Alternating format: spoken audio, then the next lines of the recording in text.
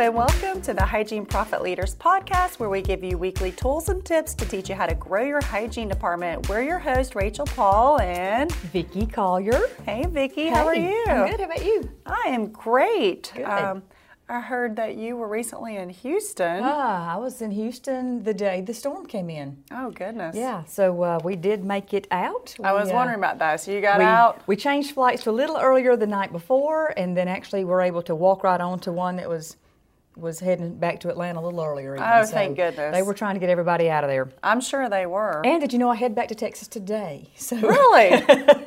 That's where I'm going. That's like your territory right now. It is lately, huh? yeah. So I don't know what the weather will be like then with the after effects, but it's all right. I'll roll with it. That's right. It's what we do, right? Yep. Awesome. Well, I thought it would be fun today to do a little pop quiz to test our listeners' knowledge and see how much they know. So we're going to just go through and ask some questions with some multiple choice answers. So if you're listening, go ahead and pick what you think the answer is, and we'll give you the answer, of course, and talk through that a little bit. But I thought I'd change it up a little bit. Good. Sounds fun. Awesome. Everybody likes a quiz. Heck yeah. So where's the Jeopardy music? I know. We do need some Jeopardy music. It'd be fine. I know we should. We're going to have to rethink this. Huh?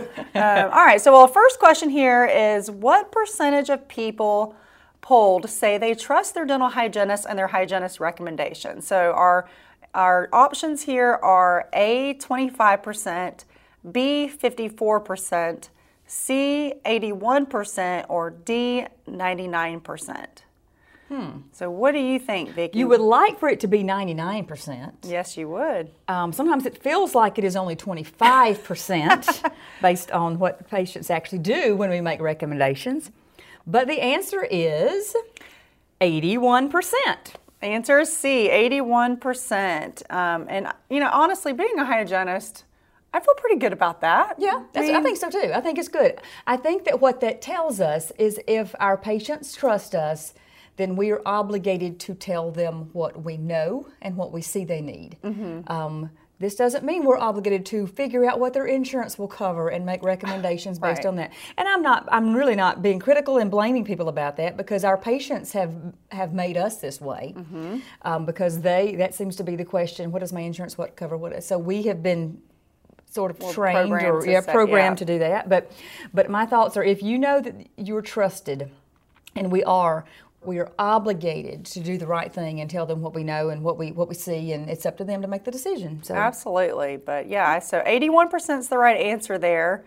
The next question is, what percentage of patients have untreated decay?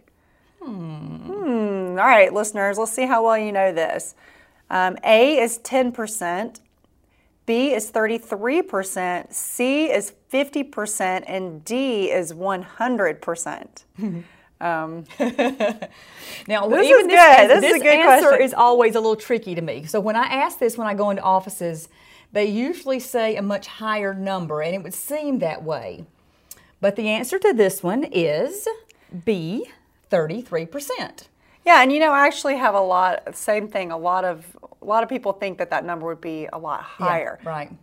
But this is people that are actually coming to the dentist office. Right. Yeah, I thought if you're polling people who live under a bridge, you might have a much larger number. And I'm not knocking the people living under a bridge. I wish they'd come to see us too. Exactly. But so we've got a need, even in people who are coming to our practices. We're still seeing decay. We're still seeing them not see the urgency of treating that.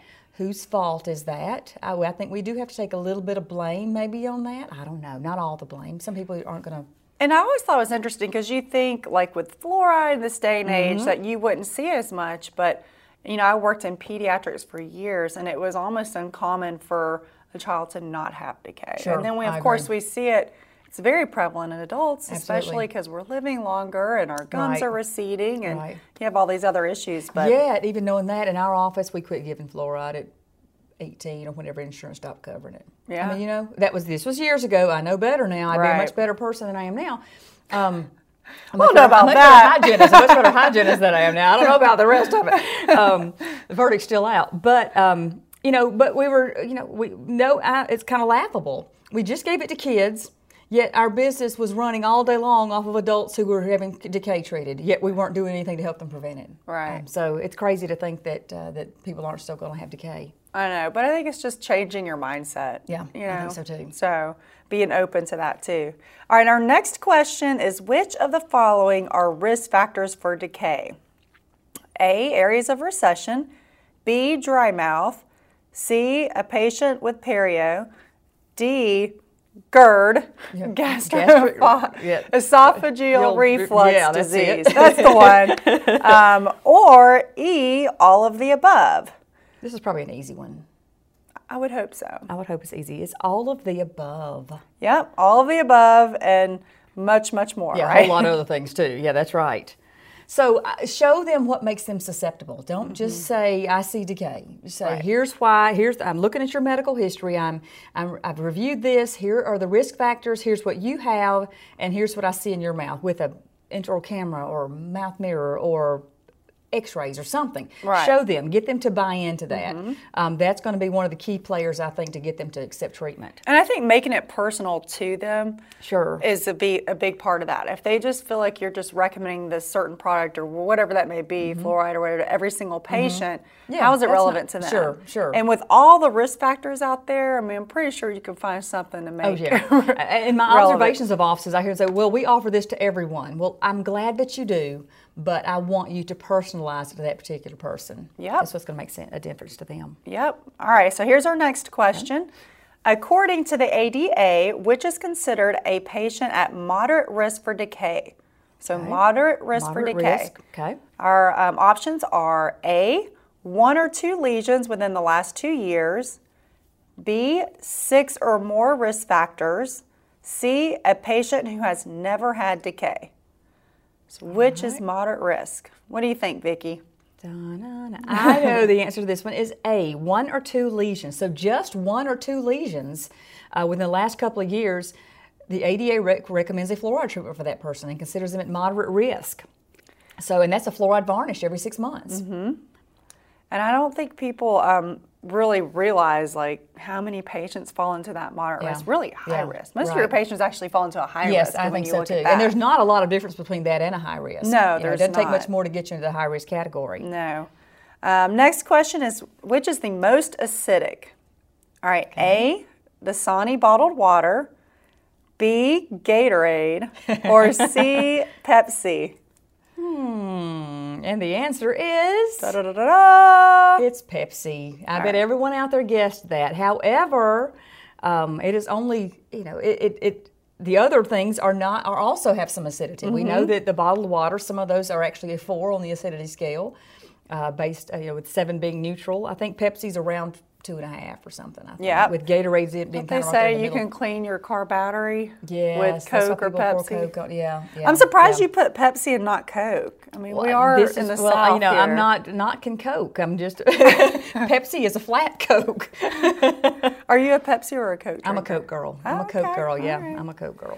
So that's I know we had an episode not too long ago that went through the pH of a lot of your common bottled waters, but The one thing about this too, I always think is interesting is that it is only slightly less acidic than gastric juices. We talked about the gastroesophageal reflux, whatever. GERD. But if We'll you've just got say a GERD. patient with GERD, you can see evidence of that. You need to do something to help neutralize those acids that are constantly coming up into the oral cavity.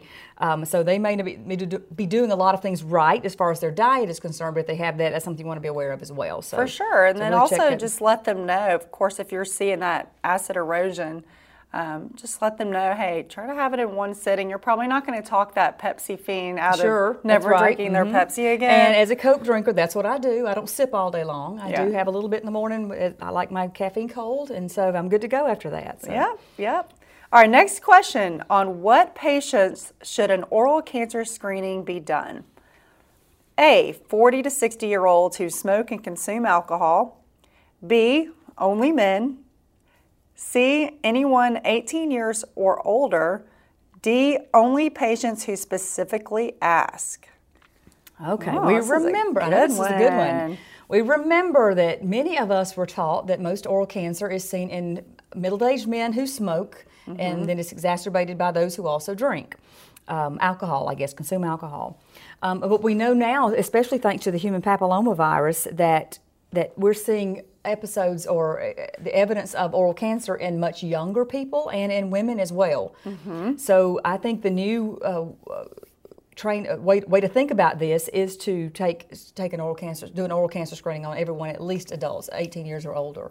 I agree. I was recently in a pediatric office, and she told me that they had actually found some suspicious areas in children who were actually younger than that, much younger than that. Oh, wow. So yeah, with HPV, I'm not surprised. Yeah. So I've been asked this before in offices, and I definitely kind of have that philosophy, 18 or older, but also, I don't know, it might make more sense for your practice to even go younger if you feel that. I think so too. I think so too. I think that you can't be too careful. Right. And if you can, get a baseline and see what's supposed to be there, what's not supposed to be there each time, I think that's a good thing too. For sure. You and I, did we see the oral ID? I don't know if we, yeah. And I've just been in an office and I was able to see them use that on patients. Oh, cool. They incorporated it with their patients, and they said, "You want to come watch?" And so it was really neat. So I was able to see actually how it worked in an office. So it's a really easy piece of technology to use. I think it's relatively inexpensive compared to all the other. Is that the one that you can rent monthly too? I think it is. Yeah, I think ID. so. Easy peasy to use. Most offices, it's probably worth a lot more than many offices charge. But what I'll often say is I would rather you do 10 of them at $20 than none of them at $65. Absolutely. Make it part of your standard of care. Yeah. Make it easy to access. You can create value with your verbiage, right? I agree. But I agree. For sure. So, just going back to this, definitely don't rule anyone out at this point. And make sure it's part of your standard of care. Yeah, make and sure that's the thing, is if it is part of your standard of care and it's being done, right, whether that's once a year or whatever your standard of care is, then that that everyone's following that. Right, and this is tricky to me. Are getting... I always am nervous when I go into offices and I see hygienists whose stats are across the board crazy and different from each other. That means that they're not offering the same services at the same rate. Right. So to me, this is one of those things that every hygienist, every assistant, whatever you're doing in this office needs to be the same and consistent. Absolutely, very consistent. Okay, and our final question is, when should an occlusal guard be recommended? A, when a patient mentions they might be grinding their teeth. B, when a patient mentions waking up with headaches. C, in conjunction with cosmetic work. D, when you notice wear facets during the exam. Or E, all of the above. I think it's E, all of the above. You are so smart, Vicki. Yeah, I think occlusal guards are something that's often overlooked. I think it would be a good source of production, just saying, let's just put that out there, but also there are a lot of patients who need this. We used to say, what is the smallest investment they can make to protect their larger investment? Right. So if you've got a patient who has broken teeth that you are crowning, and you are now not going to put them in a night guard, who are they going to blame when they break that crown that you have just so beautifully put in their mouth, but we know it's their fault for the grinding that we didn't address. It's like insurance for their crown. I think so too. I mean, I think it's a no-brainer. And I have offices that actually will have a warranty on their work. And if they've, oftentimes the warranty is only in effect if they have kept and maintained a night guard and brought it in for. Well, I think it's just smart. I mean, we need to protect what we're saying and doing too, right? So if we're going to put a guarantee on something, they need to do their part as well. It's not like, all right, I agree. And grind your teeth. And we know everyone's pretty much grinding their teeth out there. That's true. So. That's true. Good. Well, I love the little pop quiz. This was great. I hope you guys got these answers right. You can also check out our website, hygieneprofitleaders.com, and go to the podcast. You can actually download the quiz. So we'll upload this quiz as well, so you can get access to that. And I think it'd be really fun. You can sit down with your hygiene team and test their knowledge and see how much they know about these, right? Would be good. It'd be fun. That's right. So we appreciate you listening. And as always, stay educated.